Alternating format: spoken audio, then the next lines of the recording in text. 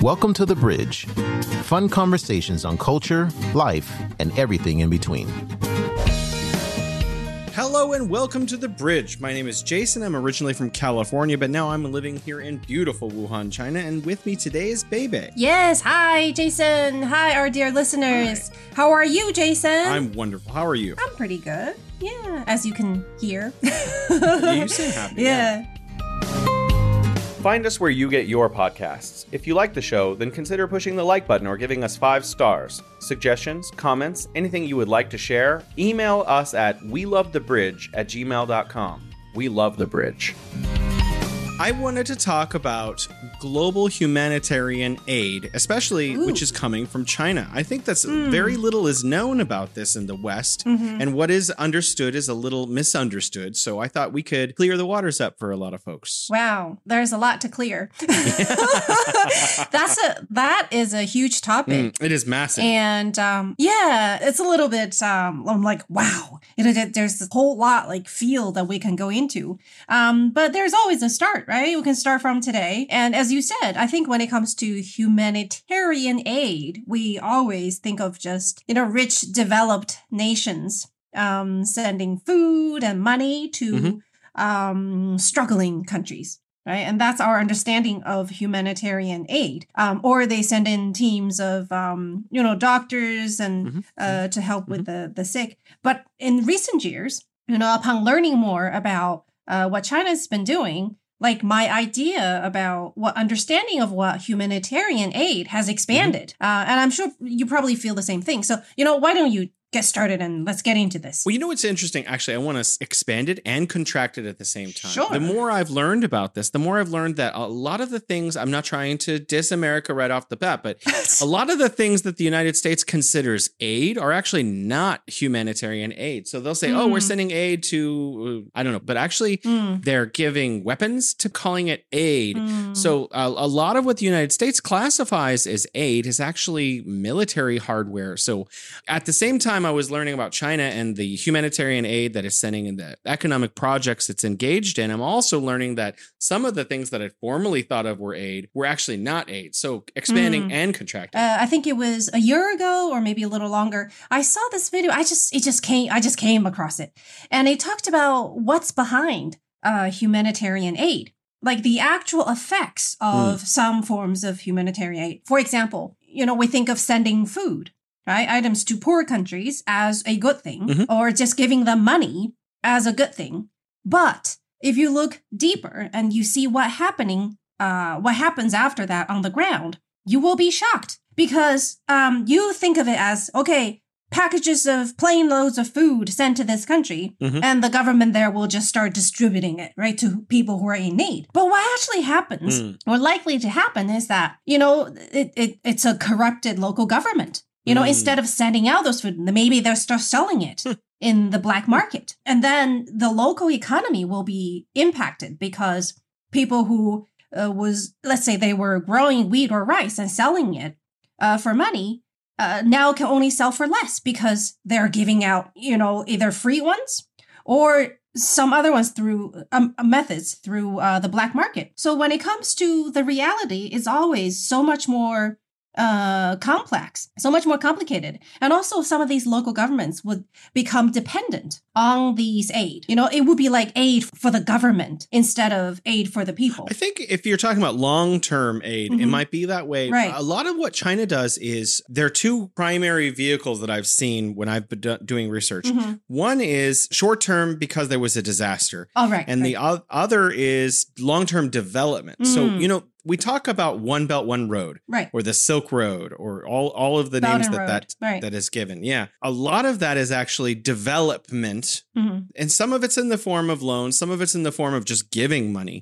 And this is also really, really misunderstood. And I think we can't tackle what is Chinese international humanitarian aid look like without looking at the Belt and Road. Right. Because the Belt and Road is not just China and another nation entering into like a pact to develop railway in Nigeria. That's just one case. It's also developing the economies of these places in such a way that in the future they won't be dependent upon aid. Exactly. I think, this is such a huge topic. I don't even know where to start. Well, we're definitely not going to get through it in an hour. I know.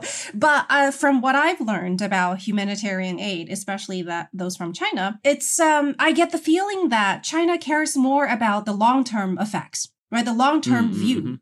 And also non-interference. I think that's another very important aspect of it. Yeah. Because a lot of international aid to poorer countries, they come with strings attached, right? Absolutely. They come with the fact that, you want us to help you, then you do 1, 2, 3, 4, 5. Right? Exactly. I want to go into that. So we have the World Bank and we have, various European American entities and bodies. What they will do is they will make a loan and then they will sometimes at the beginning of the outset of that loan, huge loan, billions of dollars, they'll say, OK, in order for you to get this money, you need to change your internal government in X, Y, and Z ways, just like you're saying. And then if they're not able to pay, they use this as a kind of debt trap. And they say, oh, well, you're not able to pay. We'll restructure that for you if you make M, N, and O changes to your internal government. And there's another banking system called the AIIB, which was started by China, but it is actually more than 60 countries now. Right. And they will give loans with no you don't have to change your government at all. We do want to look at the plans and we want to approve specific projects like a dam here or a railway station here to make sure that the money is being used wisely, but they don't force the other government to change their policies. Right. China has a very much your internal sovereign state is your internal sovereign state policy. Now, also, and this comes from Xi Jinping, they use what we call win-win diplomacy. Right, so China's gaining. You hear in the West, you hear a lot of people say, "Oh, but there are so many Chinese workers working on." And African workers, or like wherever you are, China is gaining by having employed people, and African countries or other undeveloped areas are gaining by having people employed and infrastructure being developed too. It's not, neither party is losing in these, in the One Belt, One Road. And I want to go further than that. Because of the pandemic, a lot of different countries couldn't pay the loans that they were given. It wasn't always to AIIB. It was some of them were private banks and some of them were the Chinese government specifically. And a lot of Western mainstream media sources were like, China, debt trap diplomacy, they're going to take over your ports. That's not what happened. What actually happened was China forgave tens of billions of dollars in debt. Now, I'm not making this up. For people who want to read about it, you can go to Johns Hopkins School of International Studies, China-Africa Research Institute. Go look for debt relief. And it outlines the tens of billions of dollars that were forgiven or restructured by China as a consequence of the pandemic. A couple of different Chinese banks, Exim Bank and CIDCA, suspended $1.3 billion in debt for 16 African countries, $25 million for the Maldives, $40 million for Tajikistan, $110 million to Zambia, $378 million to Kenya. And the list just keeps going and going and going. This is just money that China was like, okay, we see that you cannot pay this. What we're going to do is erase it in some cases. And in some cases, it was restructured so payments don't begin until 2 or 3 years later. I could keep going. I could literally have a list in front of me of all of the debt that was forgiven. My point is to our listeners is there's no Chinese debt trap diplomacy. China does not want to take over someone's ports. That's not interesting. What happened was really China got really, really good at building infrastructure because it was alleviating its own problems. Then it was like, well, this works. We're running out of, they're also like, we're running out of stuff to fix here. So they exported their ability to build infrastructure to other places around the world to help their fellow man. This is under the United Nations and it's called South-South development, where China, as a former member of the global South, the developing world, is helping other current members of the developing world develop their infrastructure because they have the capability, the technology, the know-how, the management skills, and the money to help them do it. And that's amazing.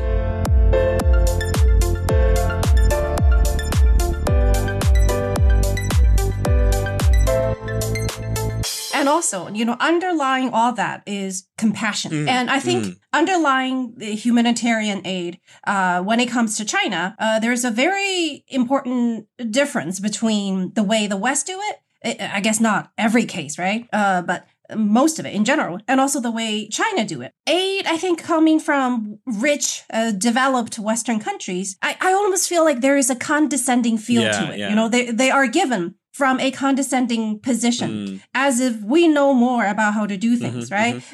You adopt your system, especially it could be as severe as you mentioned, that they could destroy the local government, with nothing better to replace it. But I think from China's perspective, it feels different because it's like, I know your pain. I've been poor. I know how it feels to be poor. I know how it feels to have the will and the wish for a better life, but don't have the roads, the starting materials, the savings to get started. And I have been there and I have done the right things to pull myself out of the gutter. And now I want to share with you my experiences and also my expertise and also some starting fund to do this. Now, people might ask, why? What does China get out of it, right? I think, I don't know if you feel like that, but sometimes it's a stable world. Yeah, it's just a better world, right? Yeah. China having pulled millions of its own people out of poverty. Now, that is not just good for China alone. It's good for the world to have to lift people out of poverty. Yeah. And if it's a good thing for China, it's a good thing for any other country, right? If they have poor people, it's good for everybody. So we don't need to convince ourselves, the virtues of eradicating poverty, and also just that understanding of being poor. And I think in everyday life on our individual level, I don't know if you've noticed, but how poor people, they can feel the need of other poor people better because they have similar experiences where there are a lot of kind, rich people. But to be honest, sometimes they don't know what it is like to be poor and they don't know exactly what the poor people need. Yeah. Now, a few months ago, I read the book called Poor Economics. Yeah, you mentioned and this. it went into details about what the poor actually need. It might not be just particles of food descending from the sky, right? They need something more sustaining, like a method of becoming better off, right? Or jobs and techniques and education. It's not just about receiving food, especially if it has strings attached. Now, when people ask, what does China get out of it? That's when China takes, it takes a longer view. For example, for all the money and resources that China sends to Africa, right? All of I don't know the details, but building roads. I've got some of them. And ports. Now, even some Chinese people might ask, why do we do that? We still have poor places in China. Why don't we spend the money here? Yeah. Well, first of all, the money spent building roads and infrastructure and all that in other countries, they're using foreign reserves, which we cannot use in China, right? It's like dollars and stuff. And also, so it's a way to, spend the foreign reserve. Reinvest. And it's better than let's say, buying bond or government treasure bonds from the US because it doesn't really pay much. But if you invest in projects abroad, it provides jobs, right, for the local people and for also companies in China. And it's once the local economy has the basic infrastructure and the skills to get started, the people there will have more power, more buying power. And if you do that on a large scale, the more people, let's say in Africa, they will start buying more products, right? They will consume more. They'll become capable consumers because they have jobs, they have money, and then they'll start buying products. Hey, maybe, we make a lot of things here in China, right? Why don't you just, buy from us? So it's not that, we don't gain anything eventually if things go right. That's why we call it a win-win situation, right? And also you mentioned Belt and Road and how, we've built, we're running out of projects here in China. We're not, but of course, a major part of it has been done. And it's a little bit more complicated. For example, to support all the infrastructure and the advancement of the economy, we have large reserves of, let's say, steel capacity to produce steel and cement and other things for the development of economy. But we reach a certain level where we don't need as much. Like let's say infrastructure building in China cannot consume as much steel as we are capable of producing. One solution is, well, let's start building things elsewhere, right? Yeah. This country, they need road, but they don't have the factories to produce the cement or the steel or the things they need. But we do. We have the technology. And so, it could be like just a foreign investment project. They can use our steel, right? And in the long term, things will pay off. So if you look at things from the long term, things will start to make sense. And this way, you don't need to interfere in their local governing, methods of governance, because, it just doesn't come into that, right? And there are win-win situations, all along the Belt and Road. If you're good at producing this, well, great. You can focus on producing that, and we will provide maybe the money to get things started, right? And also the technology. So let's work together. It makes perfect sense, right?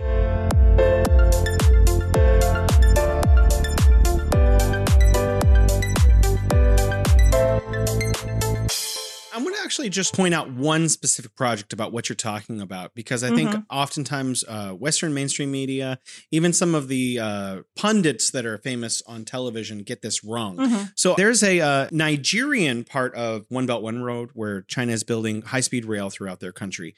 And one of the lines that was finished, they're working on multiple lines, is the Lagos-Ibadan railway line, which was a lot of the construction was helped along by the China Civil Engineering Construction Corporation, or CCECC, but it was also done with the help of the Nigerian Institution of Mechanical Engineers. And Matthew Adama, a Nigerian, said, quote, "It has boosted the nation's economy by providing revenue to the government, created job opportunities to the teeming unemployed youth, and ensured conveyance of services from one place to another." And he goes on to talk about like how different parts of Nigeria are able to trade with one another internally now, and it's helped along the economy in Nigeria in ways that are astronomically raising Nigeria's economic profile up. So these projects, I mean, in addition to the fact that you're creating wealth within Nigeria, right? You're obviously also creating a sense of national pride for Nigerians having that kind of infrastructure available where they did not before. And also, when it comes to building roads, Chinese people are crazy about building roads. Like we grew up knowing this phrase, 要想富先修路. And you notice how it rhymes a little bit. We've talked about that before. Right. Yeah. So if you want to become wealthy, build roads first, or else everyone will be isolated. So I think we carry that same belief while we do our humanitarian aid. You can have factories all over, but it's not going to be very useful if you can't transport things out of it. Absolutely. And for example, Afghanistan, they have their specialties like pine nuts. People in China are starting to buy pine nuts from Afghanistan absolutely, as a way to help with their economy. They can grow other things other than poppy seeds, right? Yes. But then you need ways to transport it out of it, and hopefully cheap enough so that, it's economically competitive. And also, now some people might ask, why would China spend all that money building roads, far away? What does China get out of it? Now, besides the long-term benefit of maybe selling more Chinese products in the future, there's also another aspect, is that the adoption of international standards. Now, so far, a lot of things in the world, like the standards are Western, right? The standards are made by Western developed countries. For example, high-speed rail train. Now, before China started building its own, you could only find high-speed rail train from Japan, maybe, or say from France, right? They are already very good at that. And then if you adopt their way, their standards, you need to buy things from them. If you need to fix I see what you're saying. Yeah, railroads in the future, you probably have to buy products made in that standards from that country. you have to buy their trains, right? You have to use their technology, and they'll keep charging for that technology. Mm-hmm. But if we can have our own system and standards, that's, also good enough, if not even better. I mean, I see what you're saying, but really quickly, Sure. I want you to continue. I want to point out that no one has built as much high-speed rail now inside their own country or anywhere as China. So, like, I think China's probably got the market on the standard now. Yeah. By now. Yes, by now we're pretty big.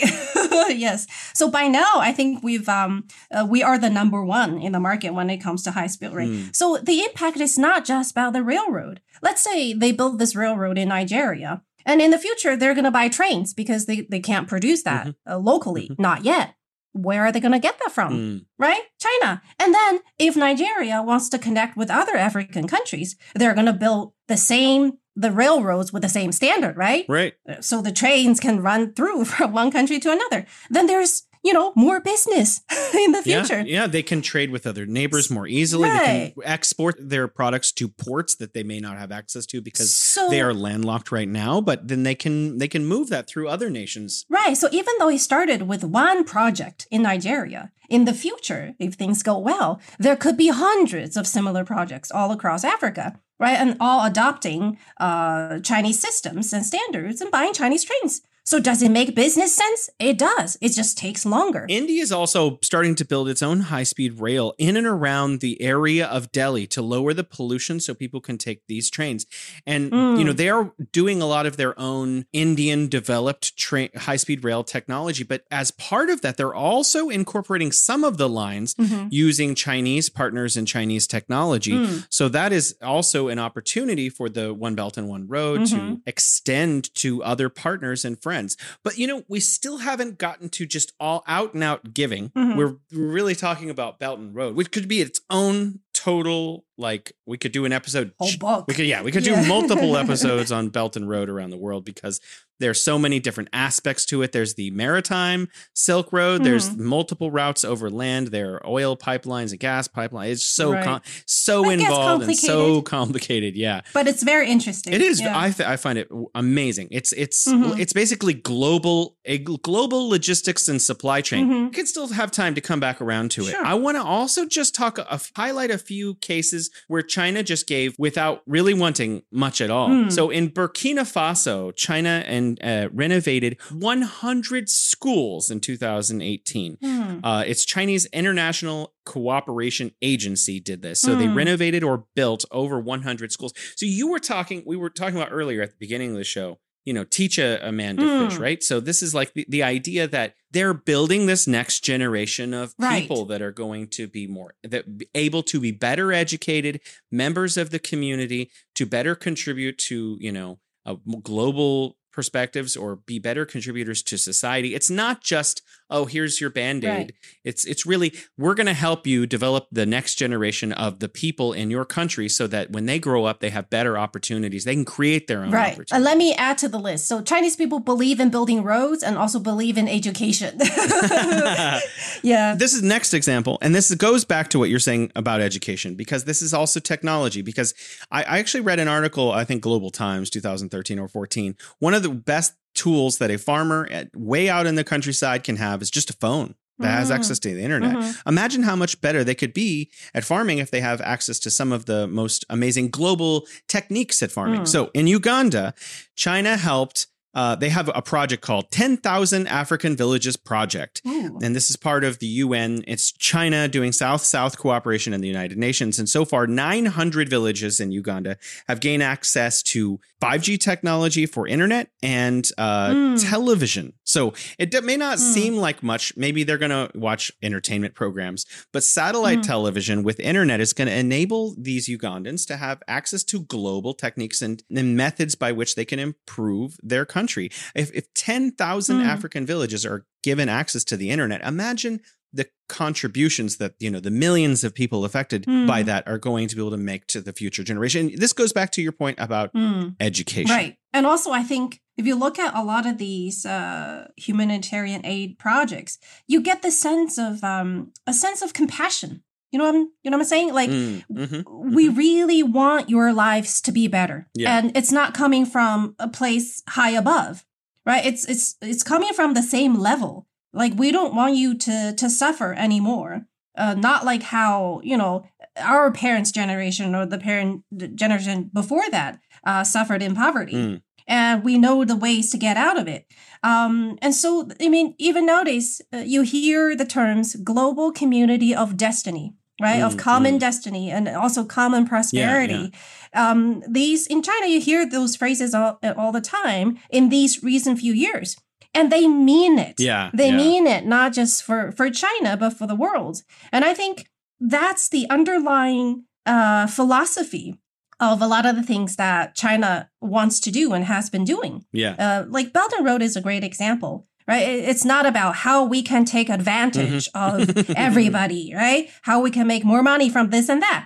It is how we can work together so that our lives will all improve. We have different starting points, but we can all improve upon that. And if you think, if you get to know enough, if you think hard enough, you will find win-win situations, win-win solutions. And from reading Poor Economics, a lot of these projects that were done in the past from, the World Bank or, projects from other developed nations, they were done with good intentions, but they were done without deep studies of the true needs of the local people. Right? Sometimes just giving money is not enough. Now, it's not about greediness. It's about knowing what the reality is. And because only when you know enough, then can you offer solutions that are effective. And that's why poverty alleviation in China is targeted. Very careful. Poverty There's alleviation. Hundreds of different techniques done. Exactly. And hundreds of thousands of different locations depending on the situation. It depends on the local situation, right? It's not just like we will hand out money. And that's why I think, in the States, when the pandemic hit, right, and people's lives are Here's hard. Your check. Here's our check. That's not really how, we do things over here. Not because we're not compassionate. It's because when you do things like that often, it leads to other consequences. But you'll lead to trouble in the future. But we like to find ways that teach people to fish, as you mentioned, rather than just giving out the fish. But of course, in emergencies, like China responds pretty fast to natural disasters all across. Yeah, it does. It really does. And I want to get to that a little bit later. I want to point out one more example. So this is aid that is not part of the Belt and Road. It's, again, South-South development for China, just helping. And this is related to just health. So, obviously, if you're going to help people up, this is for health. So Rwanda, China assisted in the construction of 200 wells there in 11 different districts in eastern southern Rwanda that didn't have access to clean drinking water. And now hundreds of thousands of people there have access to clean drinking water as a consequence of this project that China rolled out for Rwandans. Now, this obviously doesn't help, just immediately the impact is not some sort of construction project or whatever, but it helps people. It's done from a place in China's heart to just legitimately help people because they need help. And that is a beautiful and amazing thing that I don't think is appreciated by a lot of people who call themselves China watchers. Yeah. And also, if you think about the landscape of China, there are places, with natural climate and environment, just like Africa, right? Like, the desert area. So China has a lot of experiences, and it has been through a lot. And it has found ways of helping the poor, people in need. In all kinds of situations. And we're willing to use the expertise we've had to help simpler people. There is compassion and there's understanding when it comes to the way China helps. So if people just stop looking at the way China, does these things without, through, what do you call it, colored glasses, right? And just look at the reality, you'll see things differently. And also, I think underlying all that, we talk about the global community of destiny, about how we understand the sufferings of a lot of other people. There's also a cultural aspect. There is a strong sense of reciprocity. Like this bond, this friendship. And this is sometimes you help friends. It's not because you want something back, right? Actually, exactly on that point, it was in the 1950s and 60s after World War II that a lot of African countries began to gain their independence from European colonizers. And at that same time, there were a lot of communications between China and Africa talking about how to build a future together. And so the growth that we have now, where China has basically found multiple formulas for leading to economic success, China is eager to share with its friends in other underdeveloped areas because both of them came out of a similar situation where China was bullied by Europeans and the Japanese, and Africa was bullied by multiple like colonial states in Europe. And they were both coming into their own to like redevelop and rejuvenize their national status and their economics for the people that live there. And China and Africa really had a lot in common. And so it makes a complete sense historically, the direction of history from that time to this time, why China and Africa are such good partners now. Right. And also it's like we've suffered before, right? And we understand what you've been through. And that's on the level of emotions almost. So that's why I think China, even though some people think China is a developed country, or it's on the way to become a very developed country, although, you know, the degree of development varies across the huge landscape. But China will always stand with the developing countries, right? It's not going to be like, oh, I'm rich enough now. I'm high up. I'm just looking down at you guys.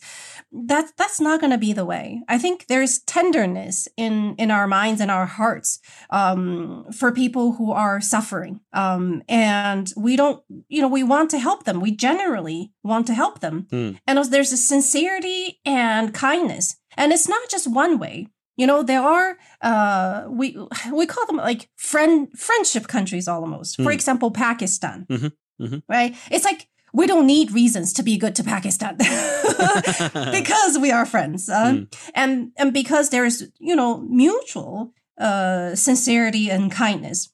And these are powerful forces for the Chinese people. Like the Chinese people fall for that.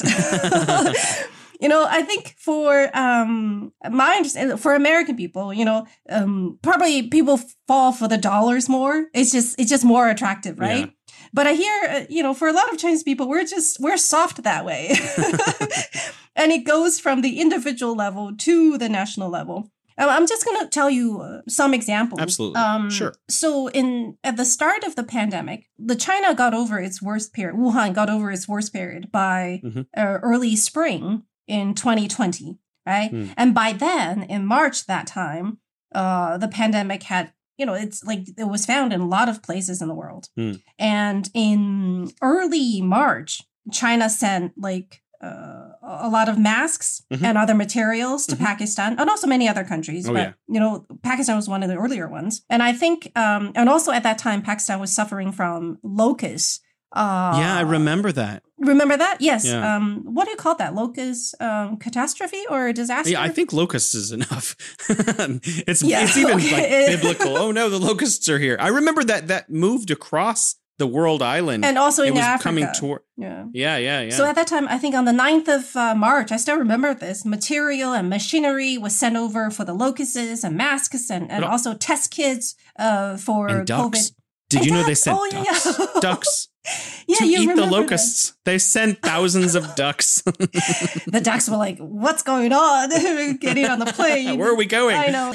And later in March, they sent a team of medical experts to Pakistan with more materials. And then in early May, they sent a second team of medical team. Now, this was still at the beginning, right, of the pandemic. Sending material and sending your own people over. That's like, even if it's a team of 14 or 10 doctors, but that is so much more valuable than just sending money or material. And now, and it's reciprocal. The people talk about, at that time, there are videos about how back in 2008, you remember the earthquake, right? Yes, I do. The Wenchuan earthquake, right? One of the worst in China's history.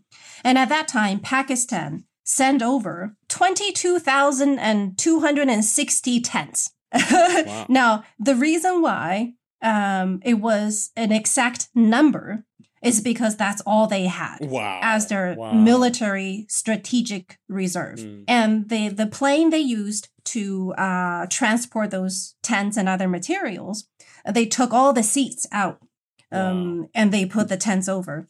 And like Chinese people will remember things like that forever. And it's not about how much money we get from sending over aid or the investment return rate for these projects in the future. Sometimes it's just about sincerity and kindness. And in China, we have this phrase, 滴水之恩当涌泉相报. It's like a kindness, you gave me a kindness of one drop of water, and I will return it as a spring of water, like a spring with endless of water. And that is something that the Chinese people live with.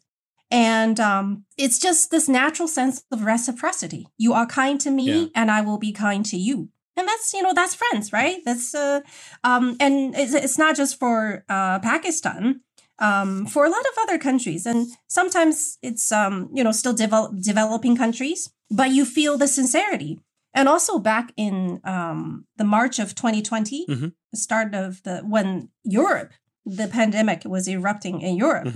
In early May, 3 medical teams was sent to Italy with I still have those numbers, 31 tons of material on the 12th of March. And then on the 18th of March, second team arrived with equipment in Milan. And then on the 25th of March, a third team with 14 Chinese medical experts was sent over. Because at that time, I think Italy was suffering a lot, at the beginning. And now I saw videos of people thinking back to the time of the Wenchuan earthquake back in 2008. Now, a few days after it happened, I think maybe a few days or 10 days, 2 planes arrived in Sichuan, the epicenter of the earthquake, from Italy. And carrying tents, I think 200 of them, worth over 4,000 euros each. Some of the best that they had. And technicians came to construct those tents because they're not just regular tents. Right. These are tents as moving hospitals. They call them moving hospitals. Yeah. So they came with tents, blankets, and equipment, and their medical staff, and they helped the injured in the local during the earthquake. And things like that, the Chinese people remember that forever. And whenever in the future we have an opportunity, we almost consider it as an opportunity to help, to give back, we will.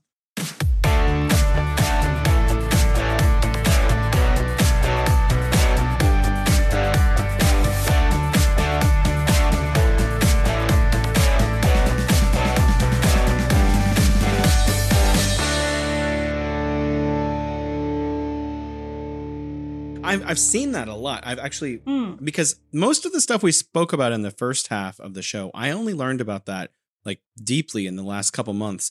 But I began from a different place. I began from the kind of just direct aid place. And it just overwhelmed me how many opportunities that China had found to help its their fellow human beings. Right. So, I also have a lot of things I wanted to share as well.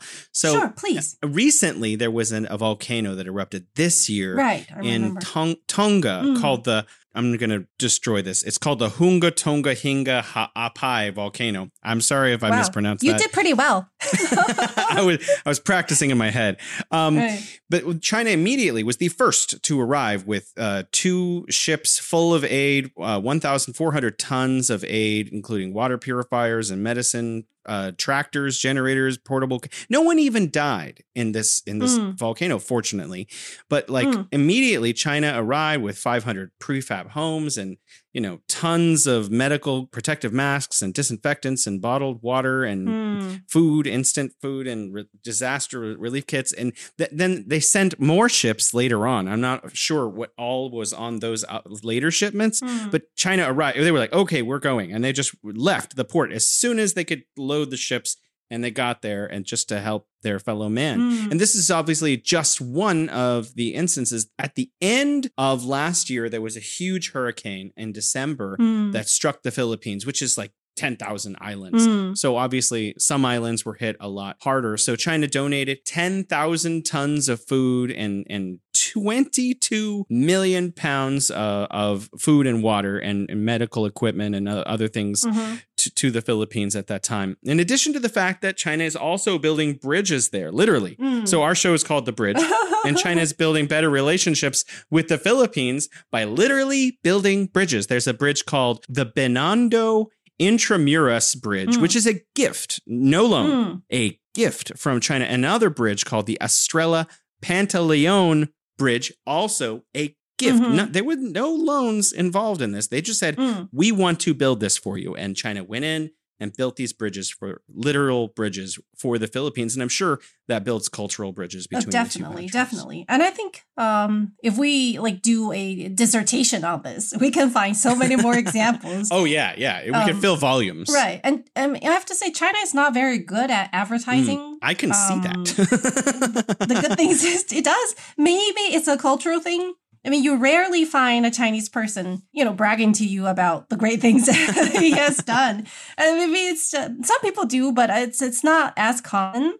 I think it's just part of the culture, right? The people you helped will know, just like how people who have helped us, we will always remember. But it's not because you want something back, right? It's just people have to believe in compassion. Yeah.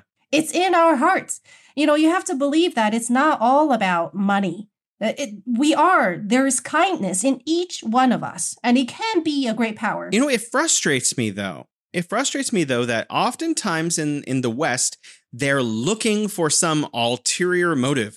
Oh, really? Well, that's just because China want people to like them. What? Okay, whoa, let's slow down and take a step back and look at this with a bigger context. It's really frustrating that a lot of Western commentators don't take the perspective that we have here on this show right now. I want to give one more example. I know we, like you said, there are just so many endless examples that we could just literally do nothing but examples. But this one I liked a lot. It really hit me. And I learned about this years ago. This was a project finished in 2012, I think.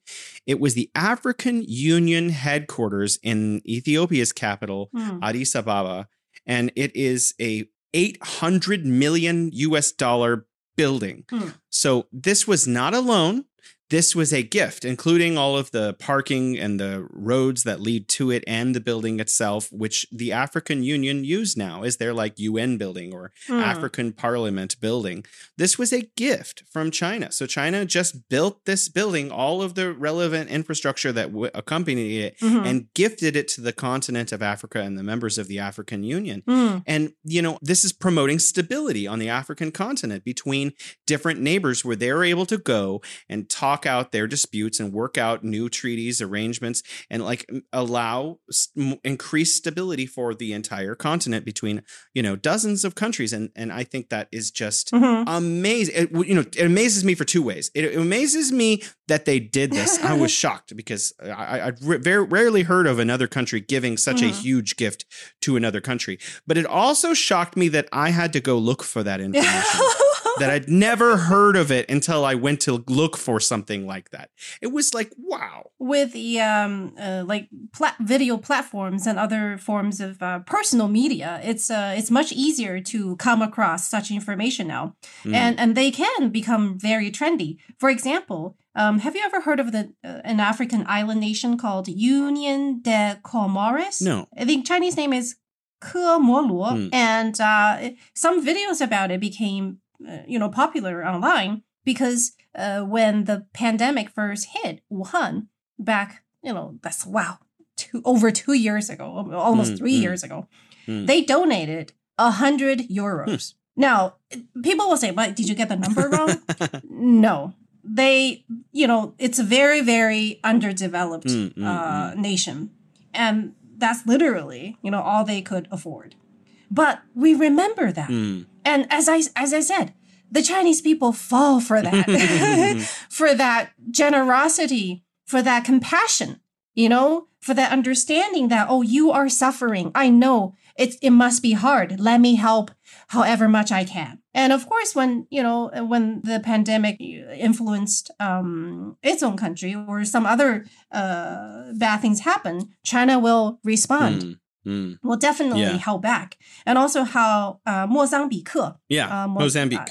Mozambique, they donated, I think, 40,000 RMB. So I think that's a few $1,000s back when the Wenchuan earthquake hit back in 2008.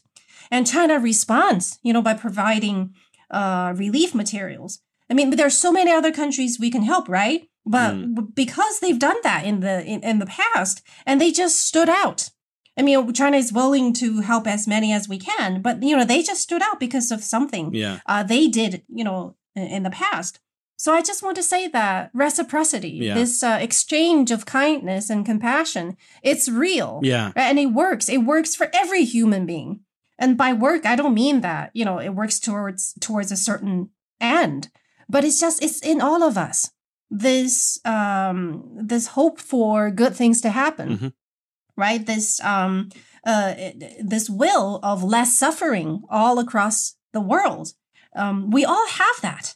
And I really hope that, in the future, that seed of compassion will grow in all of us. And we have to believe in it and nurture it. And now I'm getting all... I certainly hope so. Well, earlier when you were speaking, actually, I didn't want to mention it, but I almost got teary-eyed a little bit. So, but I think that, the United Nations, firstly, China is the number 2 contributor to the budget for the United Nations.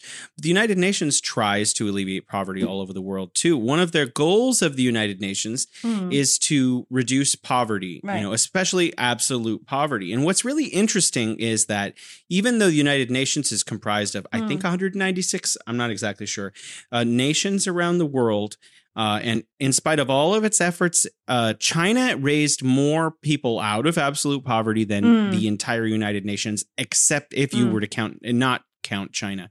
So when the United Nations shows like, wow, we've made a really amazing progress globally with reducing poverty, a lot of that figure is consumed by China. Right.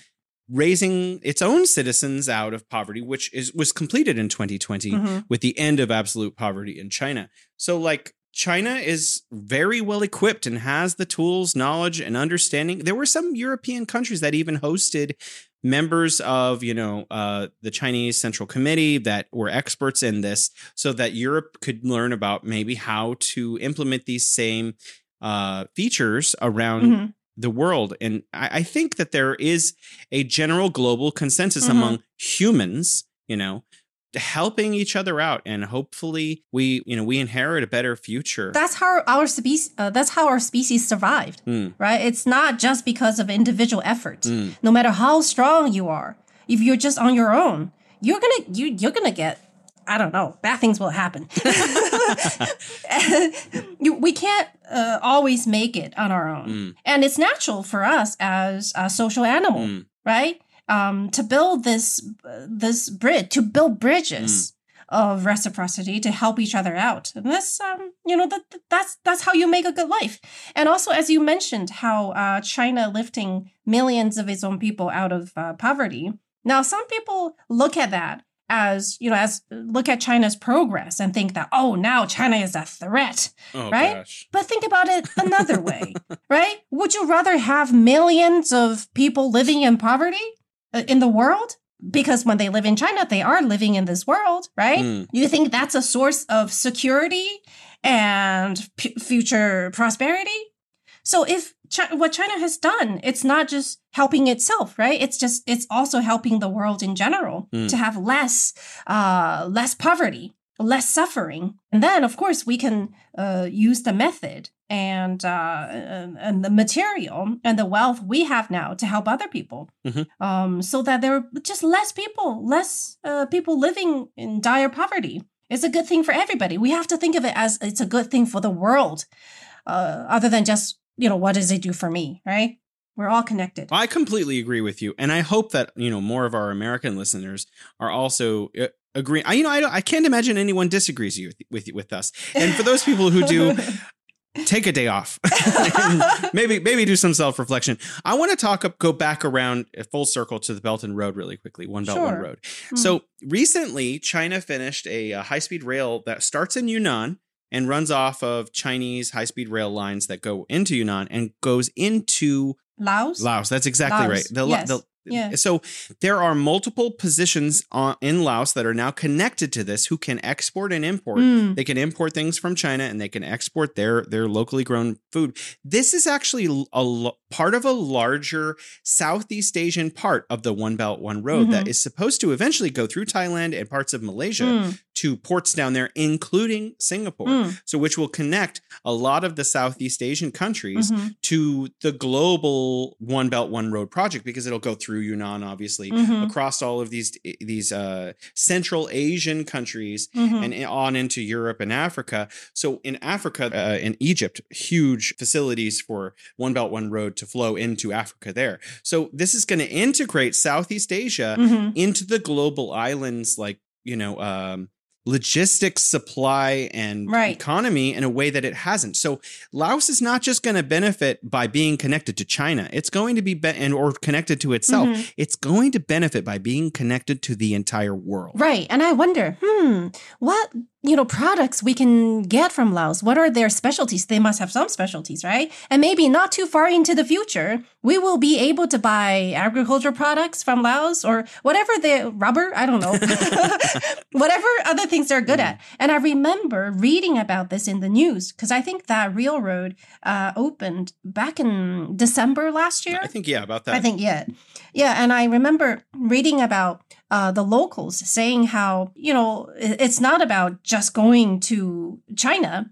For us locals, we can reach, another city, another town so much faster than before. It helps with our selling our vegetables and other they products. can find the best price for what they're growing instead of just the local price. See, win-win situation. It's China will benefit, right, from having more choices, buying other products from. I'm actually looking forward to that, to having more imports from other countries, right, through the railroad, and they will have more. As long business. as we get more cheddar cheese, cheddar cheese, and I'm on board. I'm just joking. That's an easy one. Yeah.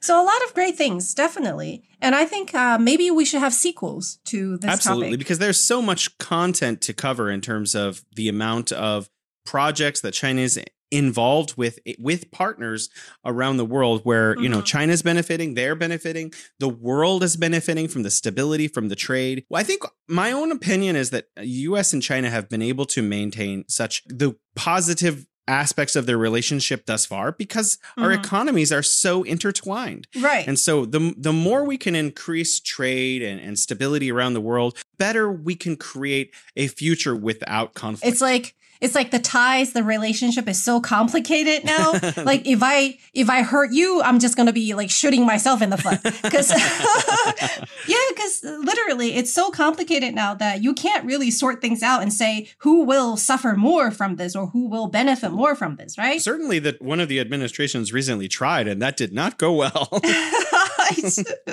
So instead of using our brain powers in thinking about how I can damage the other, the other side, why don't we use the same brain power, the same energy into finding win-win situations, right? Yeah. Win-win solutions so that we can all benefit. I mean, it sounds so simple, right, Jason? It does sound so simple. It's just, some people, I don't know, they get stuck. It's the kind of thing you could tell a 10-year-old and they would go, yeah, that makes sense. Or even a 5-year-old. But then for some reason, it doesn't come across. It doesn't make sense to people, a lot of people in power. Their brain is just so filled with stuff that they can't sort through simple ideas anymore. But anyhow. Well, at least you and I have solved this problem then. I guess we are the simple people. We believe in sincerity and kindness and compassion and reciprocity. I certainly do. We believe in, common prosperity and global community of destiny. Right? Everybody can become better. And win-win situation. Exactly. Cooperation. And the long-term view. And just do good things. Ugh.